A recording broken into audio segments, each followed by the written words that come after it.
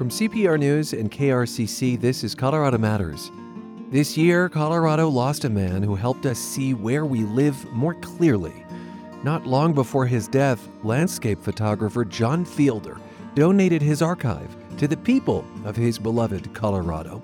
It meant months of poring over slides. To see these remarkable remote places all over again, and to understand ultimately that I had been effectively everywhere in Colorado, which I didn't really know until I went through the images.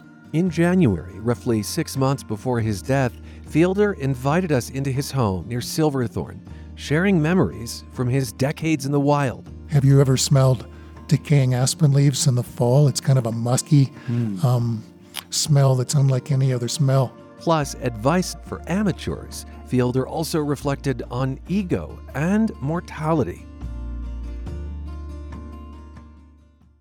When you donate your car to CPR, it's picked up, sold, and the proceeds support Colorado Public Radio, and you get a tax receipt. And if you're thinking that you want that tax deduction for this year, there's still plenty of time, because even if your car doesn't sell until next year, your donation form is date stamped with the day you start the process, even up to and including December 31st. It's easy to donate your car at cpr.org/support. This is Colorado Matters from CPR News and KRCC. I'm Ryan Warner. When I moved to Colorado about 18 years ago, one of the first names I encountered and some of the first images I saw belonged to John Fielder, the landscape photographer. It was pretty clear this guy was a legend. You may have his books on your coffee table, his calendars on your refrigerator. Heck, a photo he took of a ranch near Ridgway blankets a wall in the governor's office. Fielder died in August at age 73 of pancreatic cancer, a diagnosis he only later shared after I visited him in January. He just donated his life's work to the people of Colorado. His photo archive is online through History Colorado, and it was an occasion to discuss his legacy once I got to the end of a snow-covered dirt road. And I've just engaged four-wheel drive. Sliding around a bit there. Fielder's home is above Silverthorne with a view of the Gore Range, but the first thing he shows me is the tidy shed where he keeps his outdoor gear. We have a 16-foot Avon raft over there, sleeping bags, pads, skis behind us here. How often do your photographic expeditions rely on rafts and tents and sleeping bags? Always. Other than spring and fall, when I do aspen tree photography and aspens are accessible via roads, it's all wilderness stuff. So all of this hardcore gear these are my tools. It was freezing the day of my visit, so we quickly left the shed, cast off our snow boots, and stepped into his living room with picture windows taller than us both. How many times have you taken a photo simply from the vantage point of your living room? You know, that's a good question. I've been here for 15 years, and I have thousands of photos from the patio and through the living room window that are as spectacular as any that I've done in the wilderness. That's how cool this place is. And then behind us are the Williams Fork Mountains, the Ptarmigan Peak Wilderness. So we're above the lower Blue River Valley with mountain ranges on either side. Are you a hermit?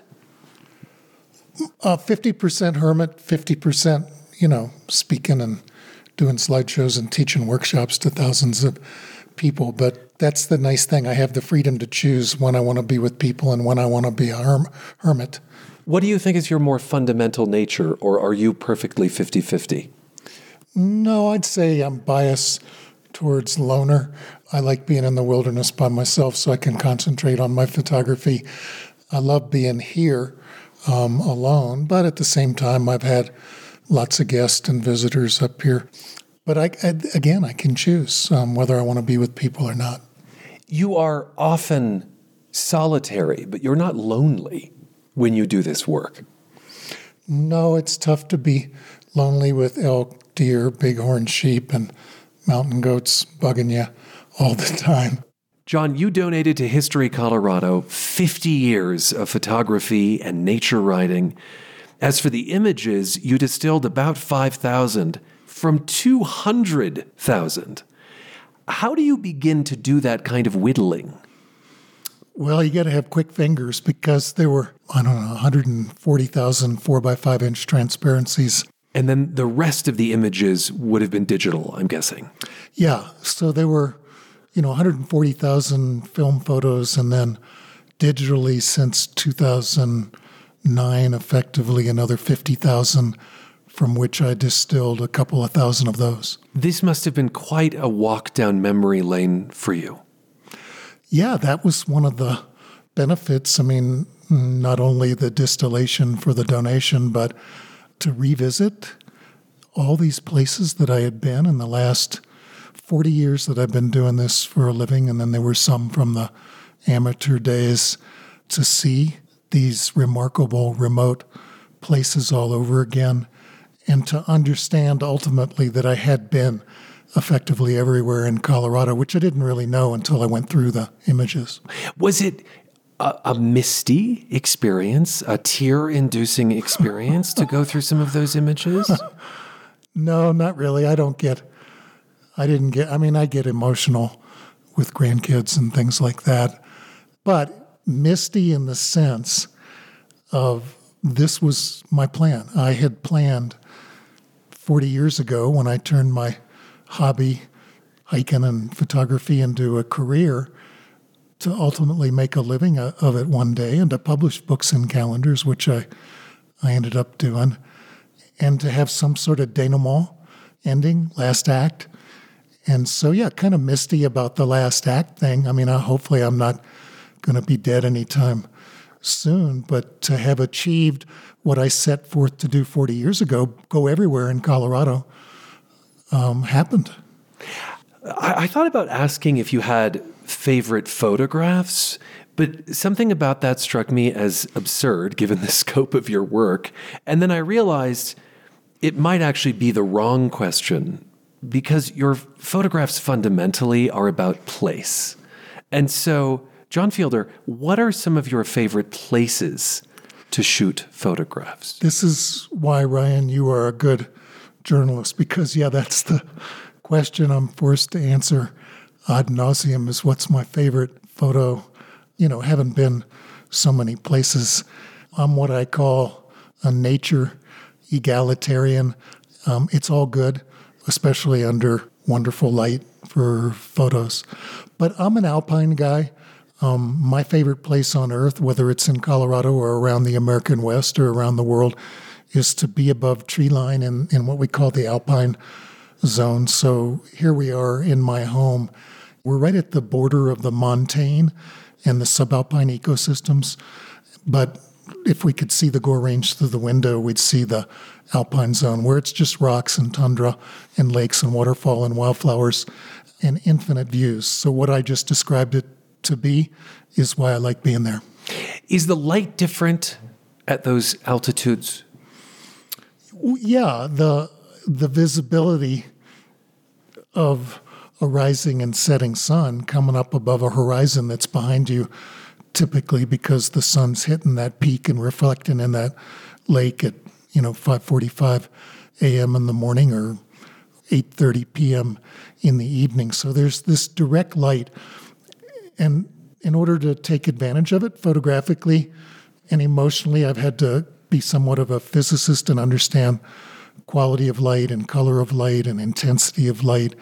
And, when the sun is oblique at sunrise and sunset, cutting through an arc of atmosphere 100 miles thick above the earth, it cuts through more atmosphere than at noon when it's perpendicular to the earth, and it's only cutting through 1/20th of the atmosphere. You are getting positively meteorological here. Well, but it's physics, because the more particulate matter that white light from the sun penetrates, the more that the cool colors, the short wavelengths like blues and greens and violets, are absorbed, and that's what makes a blue sky and made invisible, which leaves what? Yellow, orange, red, fuchsia, magenta, which is the colors that bathe the landscape and the mountains in the alpine zone at sunrise and sunset. What's the longest you've waited in a single spot to take a photograph?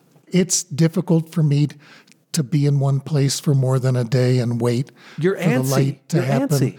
If the light is not good where I am, I'll move on down the road or the trail looking for a better time and a better place and better light rather than sticking around and wasting time in one single place. Now, you mentioned being an alpine guy, but I know that you have spent a good amount of time on the plains. And I recall, I think the last time we spoke was for a guidebook that you did to lottery lands in Colorado, because lottery proceeds benefit public lands in this state. And you'd gone out to kind of everyday places, playgrounds that these dollars had paid for in small towns on the plains, for instance. Could you name a spot on the plains that's particularly meaningful to you? Yeah, I mean, to have photographed skate parks and playgrounds along with ranches was a very eclectic collection of locations. But, for example, Daniels Park to the south of Denver on that beautiful escarpment called Castle Pines with a cliff band and looking down to East Plum Creek in the valley below and the Rampart Range to the west and then Mount Evans and Pikes Peak to the west and southwest with bison. So that's one of Denver's repositories for bison. You know, Daniels Park is a great example of an open space and a park and a place that all of us can go and enjoy.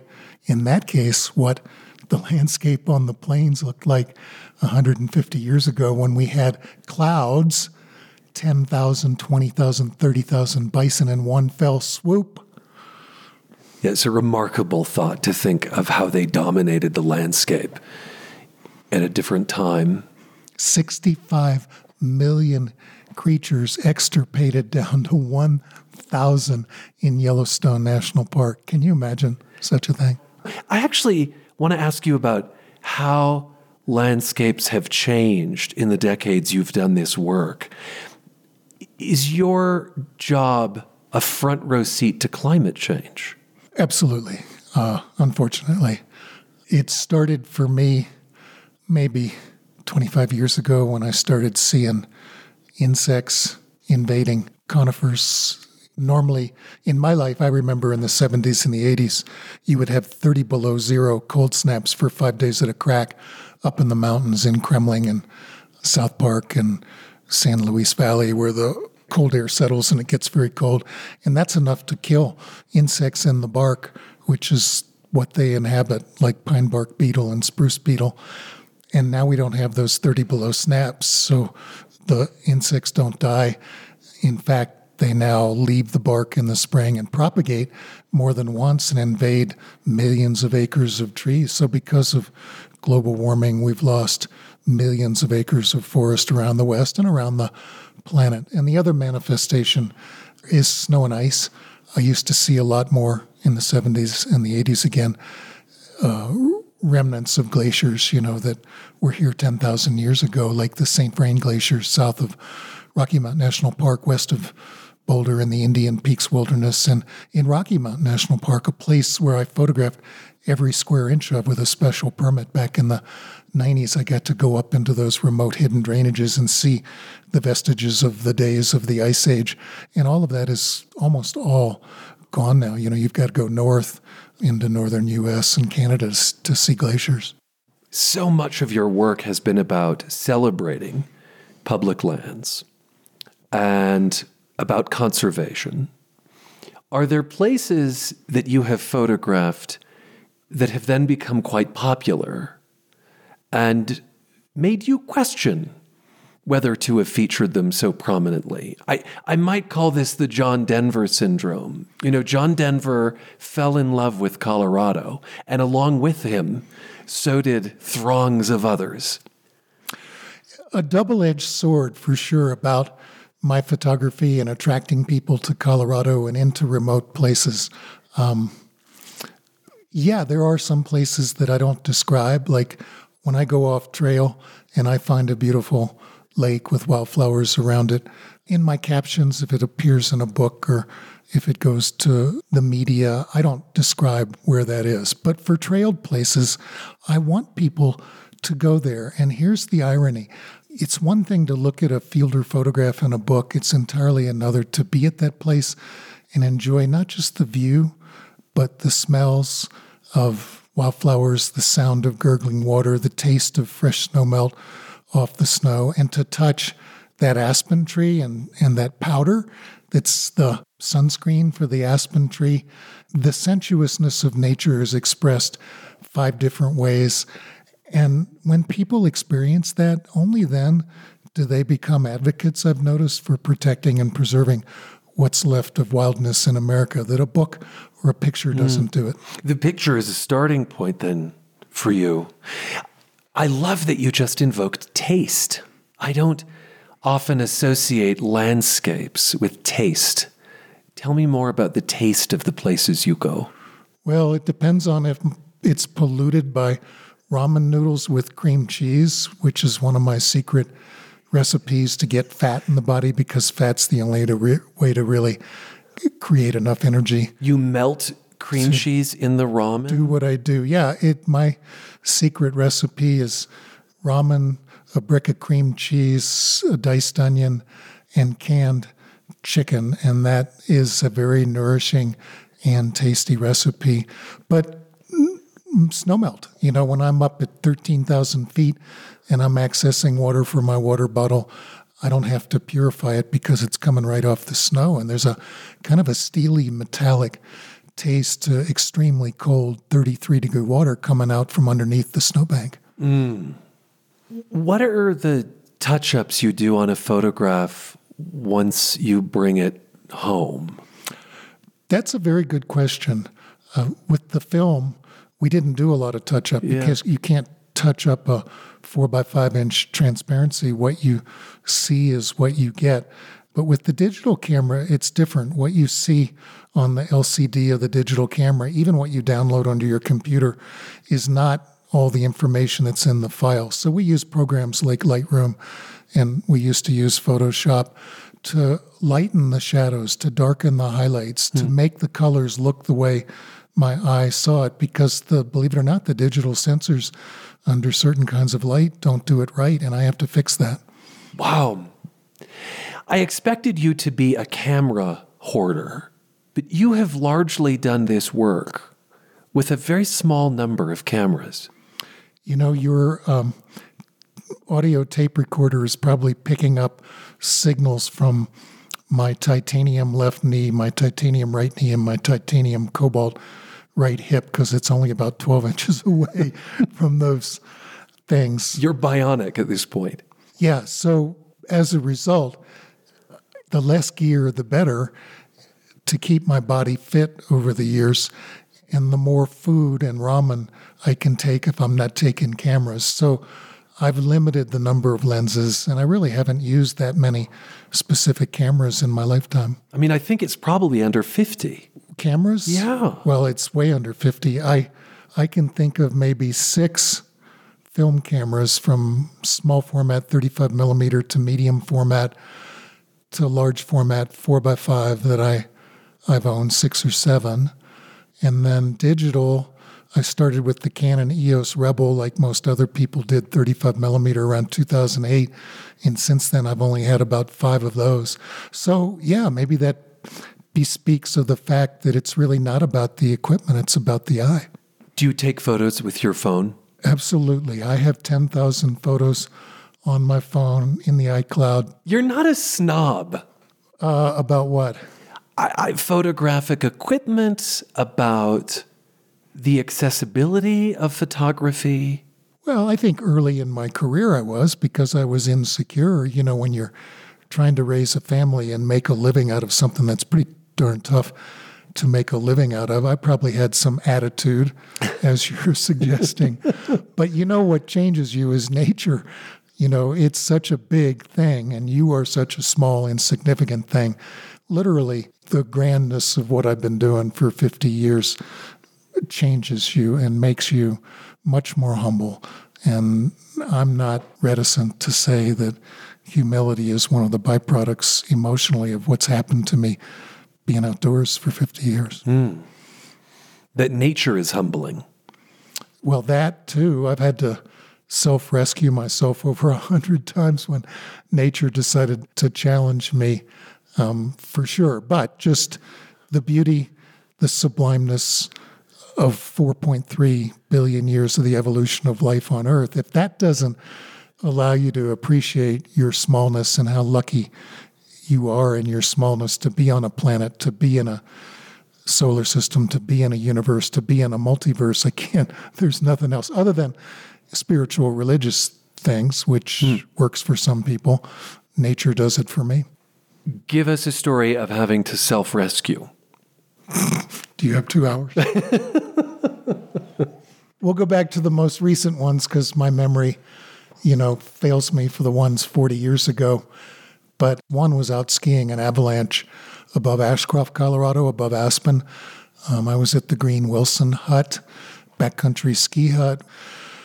We decided to ski an innocent 33-degree rollover of snow. And I went first so I could photograph those behind me coming afterwards. And I went down about 200 yards after skiing this drop-off, completely covered with snow, no rocks, no nothing, looked innocent to me. And I stop all of a sudden, pull my point-and-shoot camera out of my pocket, and I turn around to take photos of the other four.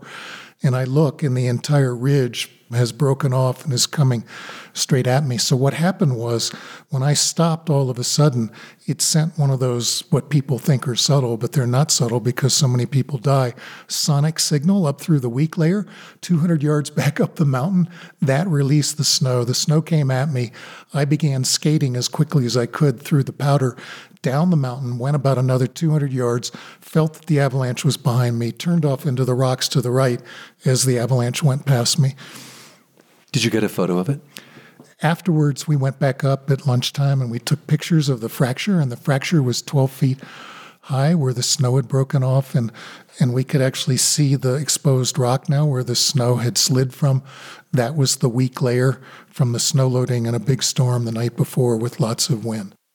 Okay, a series of questions that are going to sound like we're on a first date, but I'm particularly interested in your answers to them. Favorite color? Green. Green. So leaves. Well, grass. Tundra. Green. I mean, it's the most common color in the alpine zone. Decorated, of course, with hints of magenta, red, yellow, purple. The flowers. Favorite Colorado wildlife? Bighorn sheep, because mountain goats are not native. We brought them as an invasive species here in the 1940s. And so too would elk be one of my favorite. But a moose would not be my favorite because it's an invasive species too. Moose are not native to Colorado. They lived in northern climes, and we brought those here now too. And I wonder, what are the unintended consequences of invasive species, just like bad plants invading Hawaii? Do you have a favorite flower? Colorado flower. That's a no-brainer. Oh. I'm just like everybody else, the Colorado columbine. You're going to say the columbine, the state flower. Absolutely. In other words. Favorite tree? Aspen tree, without a doubt, because I've made 3/4 of my living selling yellow aspen tree photographs, and to a lesser extent, lime green in the spring. I want to talk about your path to photography. It came about in a somewhat unusual way. You were an aspiring accountant from the East Coast when you came to Colorado in the early 1970s to run department stores. How did accounting morph into, well, I guess retail and then photography? It does seem like a cacophony of skills, but it was that combination of odd skills that one normally wouldn't associate with a nature photographer that allowed me to make a good living, raise a family, and be comfortable in my old age now. And it gave you the ability to monetize. Well, my accounting degree allowed me to do pro forma balance sheets, P&L statements, profit and loss statements, cash flow statements for banks, and then hopefully they loan you money. And I had to know how to sell, yeah, I can make a good painting or a photo or a sculpture, but can I sell it? And my career in the department store business with the old Denver Dry Goods and May D&F taught me how to sell and merchandise, and taught me that, hey, yeah, if I had books to sell, I call up the buyer at B. Dalton or Borders or Barnes & Noble, and we make a deal to sell them books, and then add to that strong legs and a good eye, and you've got 4 or 5 ingredients that allowed me to make a living as a photographer. Your love for Colorado actually goes back further than that. I want you to tell us about Dolly Hickman. Well, this is going to cause the tears to flow because that woman was unique on planet Earth. She was a middle school science teacher, did her classroom teaching, but every summer for 20 years, she would load 7 middle school kids into what we used to call a station wagon, kind of like today's minivan tone, a pop-up camper, and drive us for thousands of miles over a 5-week period in July and August to visit archaeological, biological, geological, paleontological sites. So we were digging for geodes and cracking them open to expose those purple crystals.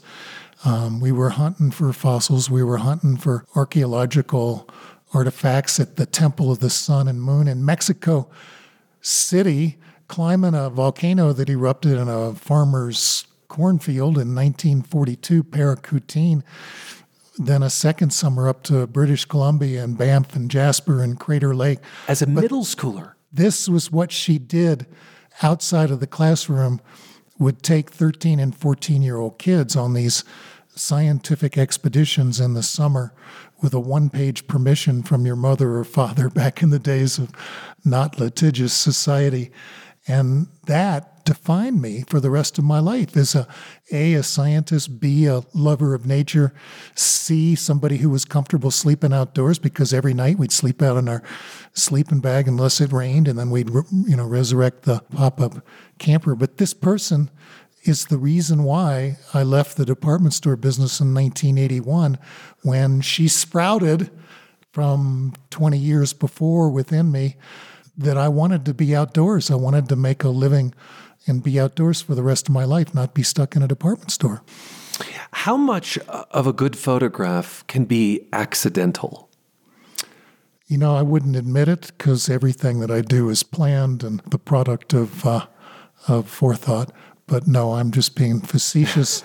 That good photography is 2 things of equal proportion, 50.000% versus 50.000%.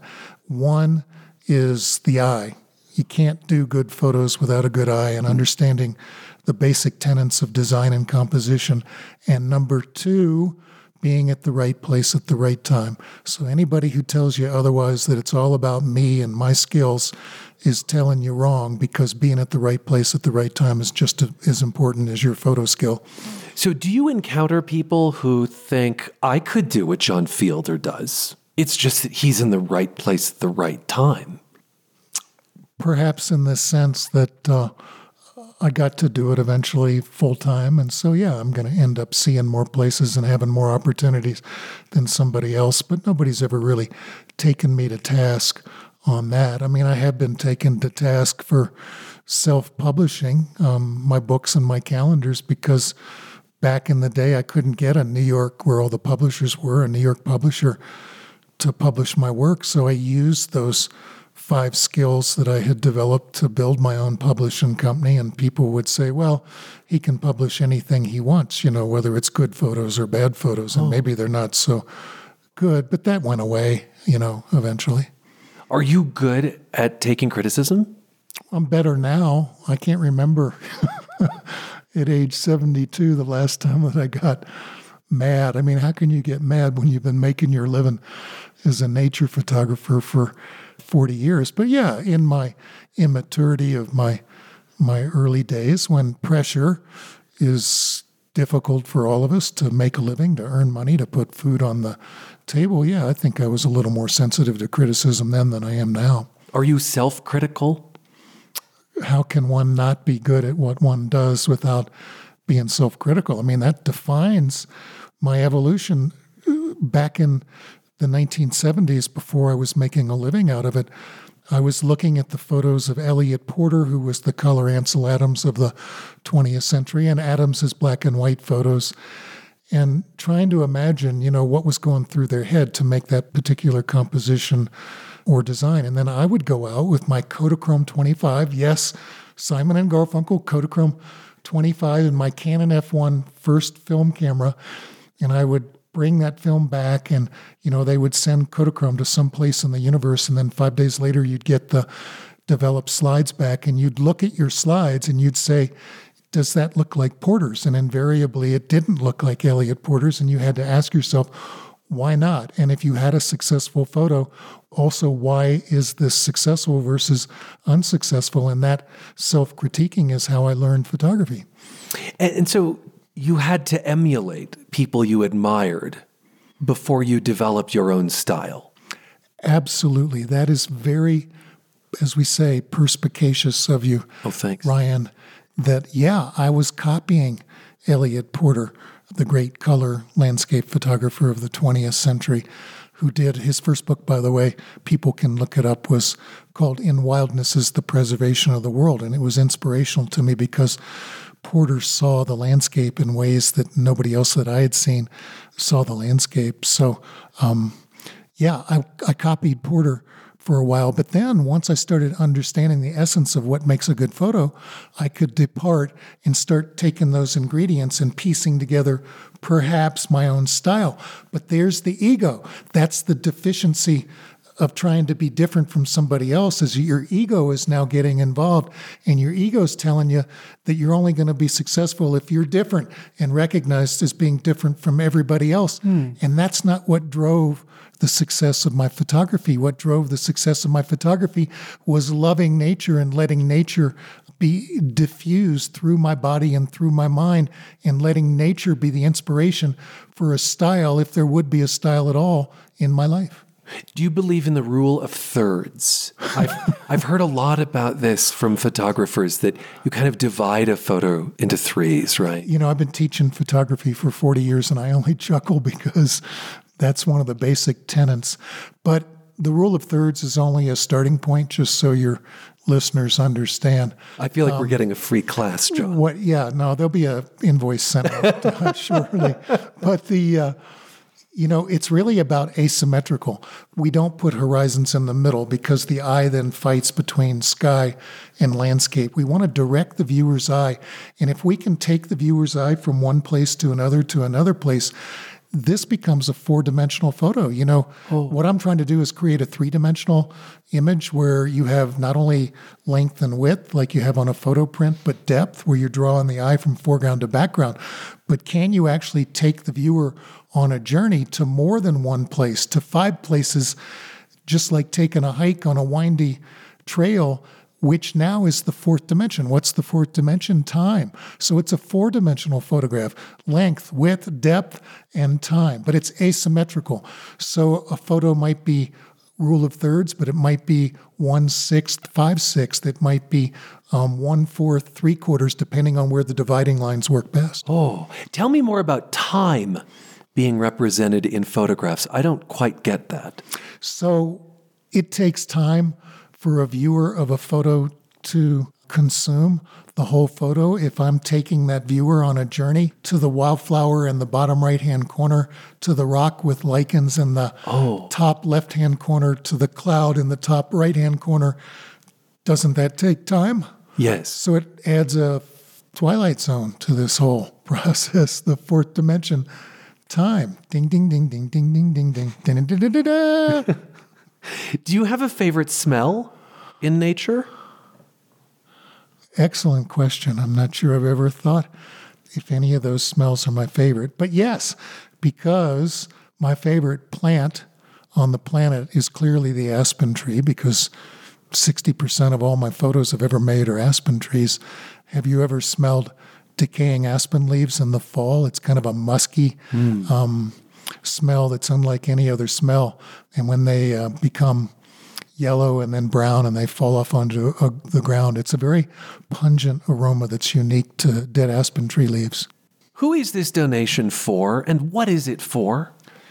Well, there's this institution that used to be just called the Colorado Historical Society, founded in the 1870s, just soon after Colorado became a state, now called History Colorado, that is Colorado's primary repository for history. And along with that history are artifacts, and within those artifacts are photographs. And they have one of the greatest collections of photographs anywhere in the world, including my buddy's photographs, William Henry Jackson, the guy that I tried to find his photo locations for in 300 places in 1998 and show people how Colorado had changed or not, or for the better or for the worse.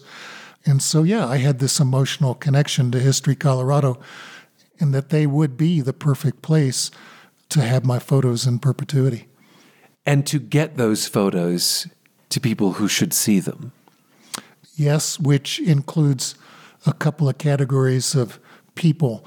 You or anybody else who wants to see what, let's say, Arrowhead Lake in the Gorge Lakes, that remote drainage that you look at from the Trail Ridge Road in Rocky Mountain National Park. Would you like to know what it's like not to look at it from 10 miles away, but to stand on the edge of it?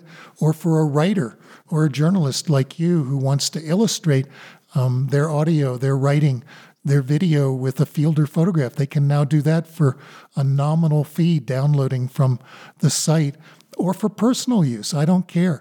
I'm giving all this stuff up so that everybody can enjoy it however they wish. What if they're doctored? What if they're changed? What if they're made into different kinds of art? I don't care. I've done my thing. I've sold my books and calendars. You can do whatever you want to do with it. But there's another audience out there that I hope takes advantage of my donation, and that is the scientists and the big thinkers who understand that planet Earth is changing faster and exponentially than we ever thought it would change because of climate change and global warming, and that my photos will be a baseline for what Colorado looked like from 1973 to 2022, and that people in 10 years, 20 years, 50 years look at what happened from their day to my day and extrapolate and draw that line and project it into the future and say, is this what we want in 2100? And if their answer is no, what do we do about it? How do we change the way that we live to protect this place we love? You have poured over images from your career, and I have to think that that does make one at least meditate on one's own mortality. So, in that context, I want to ask if you're afraid of death. That's a good question. Well, why do you laugh? So, because that's a serious question. I'm not summoning I'm not that, sure by the way. I'm ready to be that serious, Ryan. But, I mean, since you brought it up, we humans, we all think about death. But, you know, the longer I do what I do and make photos of nature and have such an incredible lifestyle and have, as of now, 6 grandkids and maybe more on the way, the more that I appreciate having been alive for 72 years. Yeah. So, no, I don't fear death. I mean, I fear probably injury and being stranded in the wilderness more than I fear death. And thank goodness in those 100 self-rescues, I've been able to avoid not only injury, but death. It also makes me wonder, and I'm sorry if this is getting a bit morbid, but would you want your ashes scattered somewhere? I mean, you're so connected to the land in life. I have to think that you might want that in death. Yeah, I definitely don't want to be pickled. I want to be burned up into ashes. And when you first came into my home, Ryan, you gravitated like everybody else does towards the window, even though there's no mountain range because it's snowing. Uh-huh. Today, you gravitated towards that window because you knew there was a mountain range there. And yes, you are looking at the place because there's a 30-degree drop-off right here that if the wind is blowing from east to west instead of west to east, in which case the ashes would get in everybody's face, hopefully they get cast down on the hillside amongst the aspen trees on my property. Here on your property. What is the photograph you haven't taken? That is another excellent question.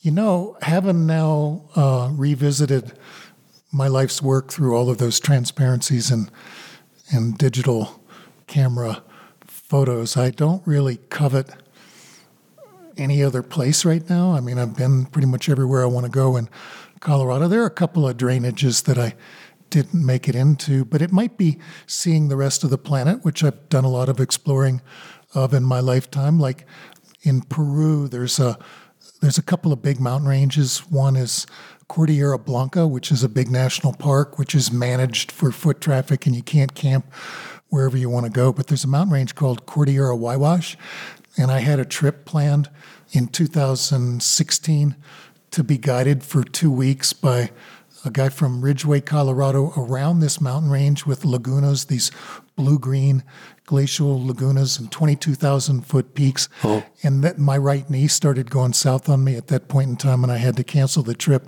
And every time I see a photo of Cordillera Huayhuash, I just kind of get this emptiness in me that why didn't I go there? I know friends when they travel who very specifically don't take photographs because they say the act of taking the photograph removes them from the current moment and from the kind of unencumbered relationship between the naked eye and the landscape. Does taking a photograph ever feel like it distances you from the scene? Another good question. And yeah, especially in the days of the 4x5 view camera, I had to set up this big, 15-pound camera on a tripod. I had to use a handheld 1-degree digital spot meter to measure intensity of light and then kind of guess at my f-stop and my shutter speed. And it would take 2 minutes to set up any one shot. And then I'm under the dark cloth, focusing upside down on the ground glass. And then I'm sticking a sheet film holder. And yeah, you can't be not distracted from what's going on in front of you. But the more facile that whole process became as I did it more and more, the more that I could still enjoy the sensuousness of the moment, even though I'm trying to make a photo at the same time. But really, the answer to your question is yes, there are times when I don't make a photo. I mean, there's not going to be a whole lot of times when I see a beautiful scene and I'm not with the camera making the image, but there's a lot of times when maybe the light is marginal. I'd rather just sit on that ridge and contemplate the meaning of life and whether I'm afraid of death and cool stuff like that than take a photo. You've brought us full circle. John Fielder, thanks for welcoming me into your home and your mind. Yeah, we don't get through this thick skull that often, and plus there's a big void in there, and I'm glad there was some space for you to enter. Ryan, thanks for coming up to my home. I appreciate it very much. The late nature photographer John Fielder recorded at his home near Silverthorne in Summit County in January. That's when he donated his life's work to History Colorado. In August, Fielder succumbed to pancreatic cancer. He was 73. We've posted photos from our visit and, of course, some of Fielder's at CPR.org.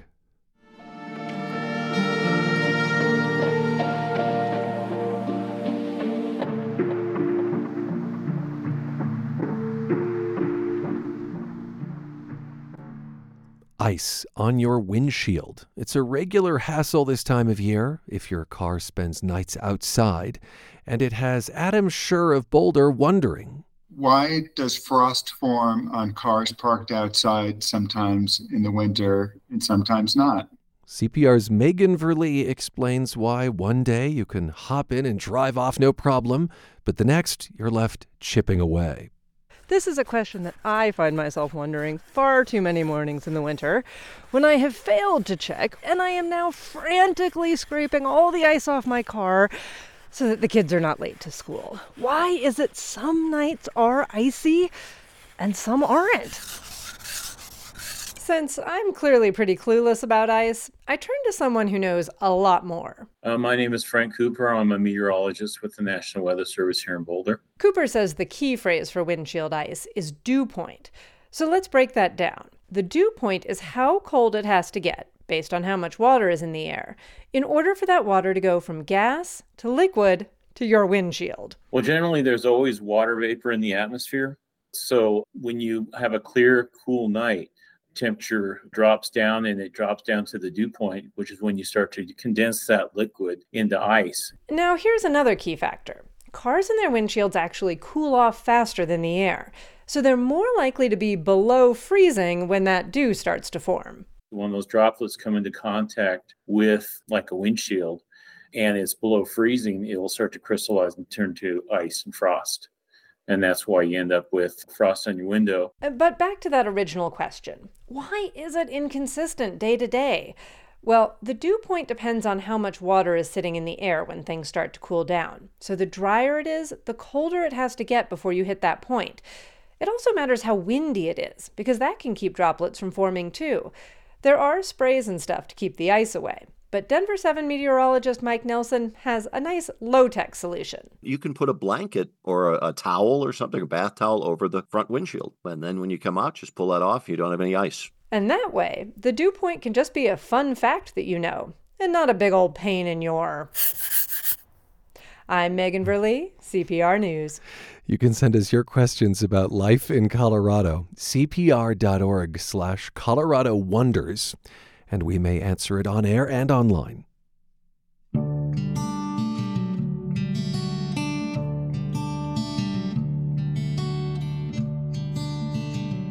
And that is Colorado Matters for today, with thanks to our team.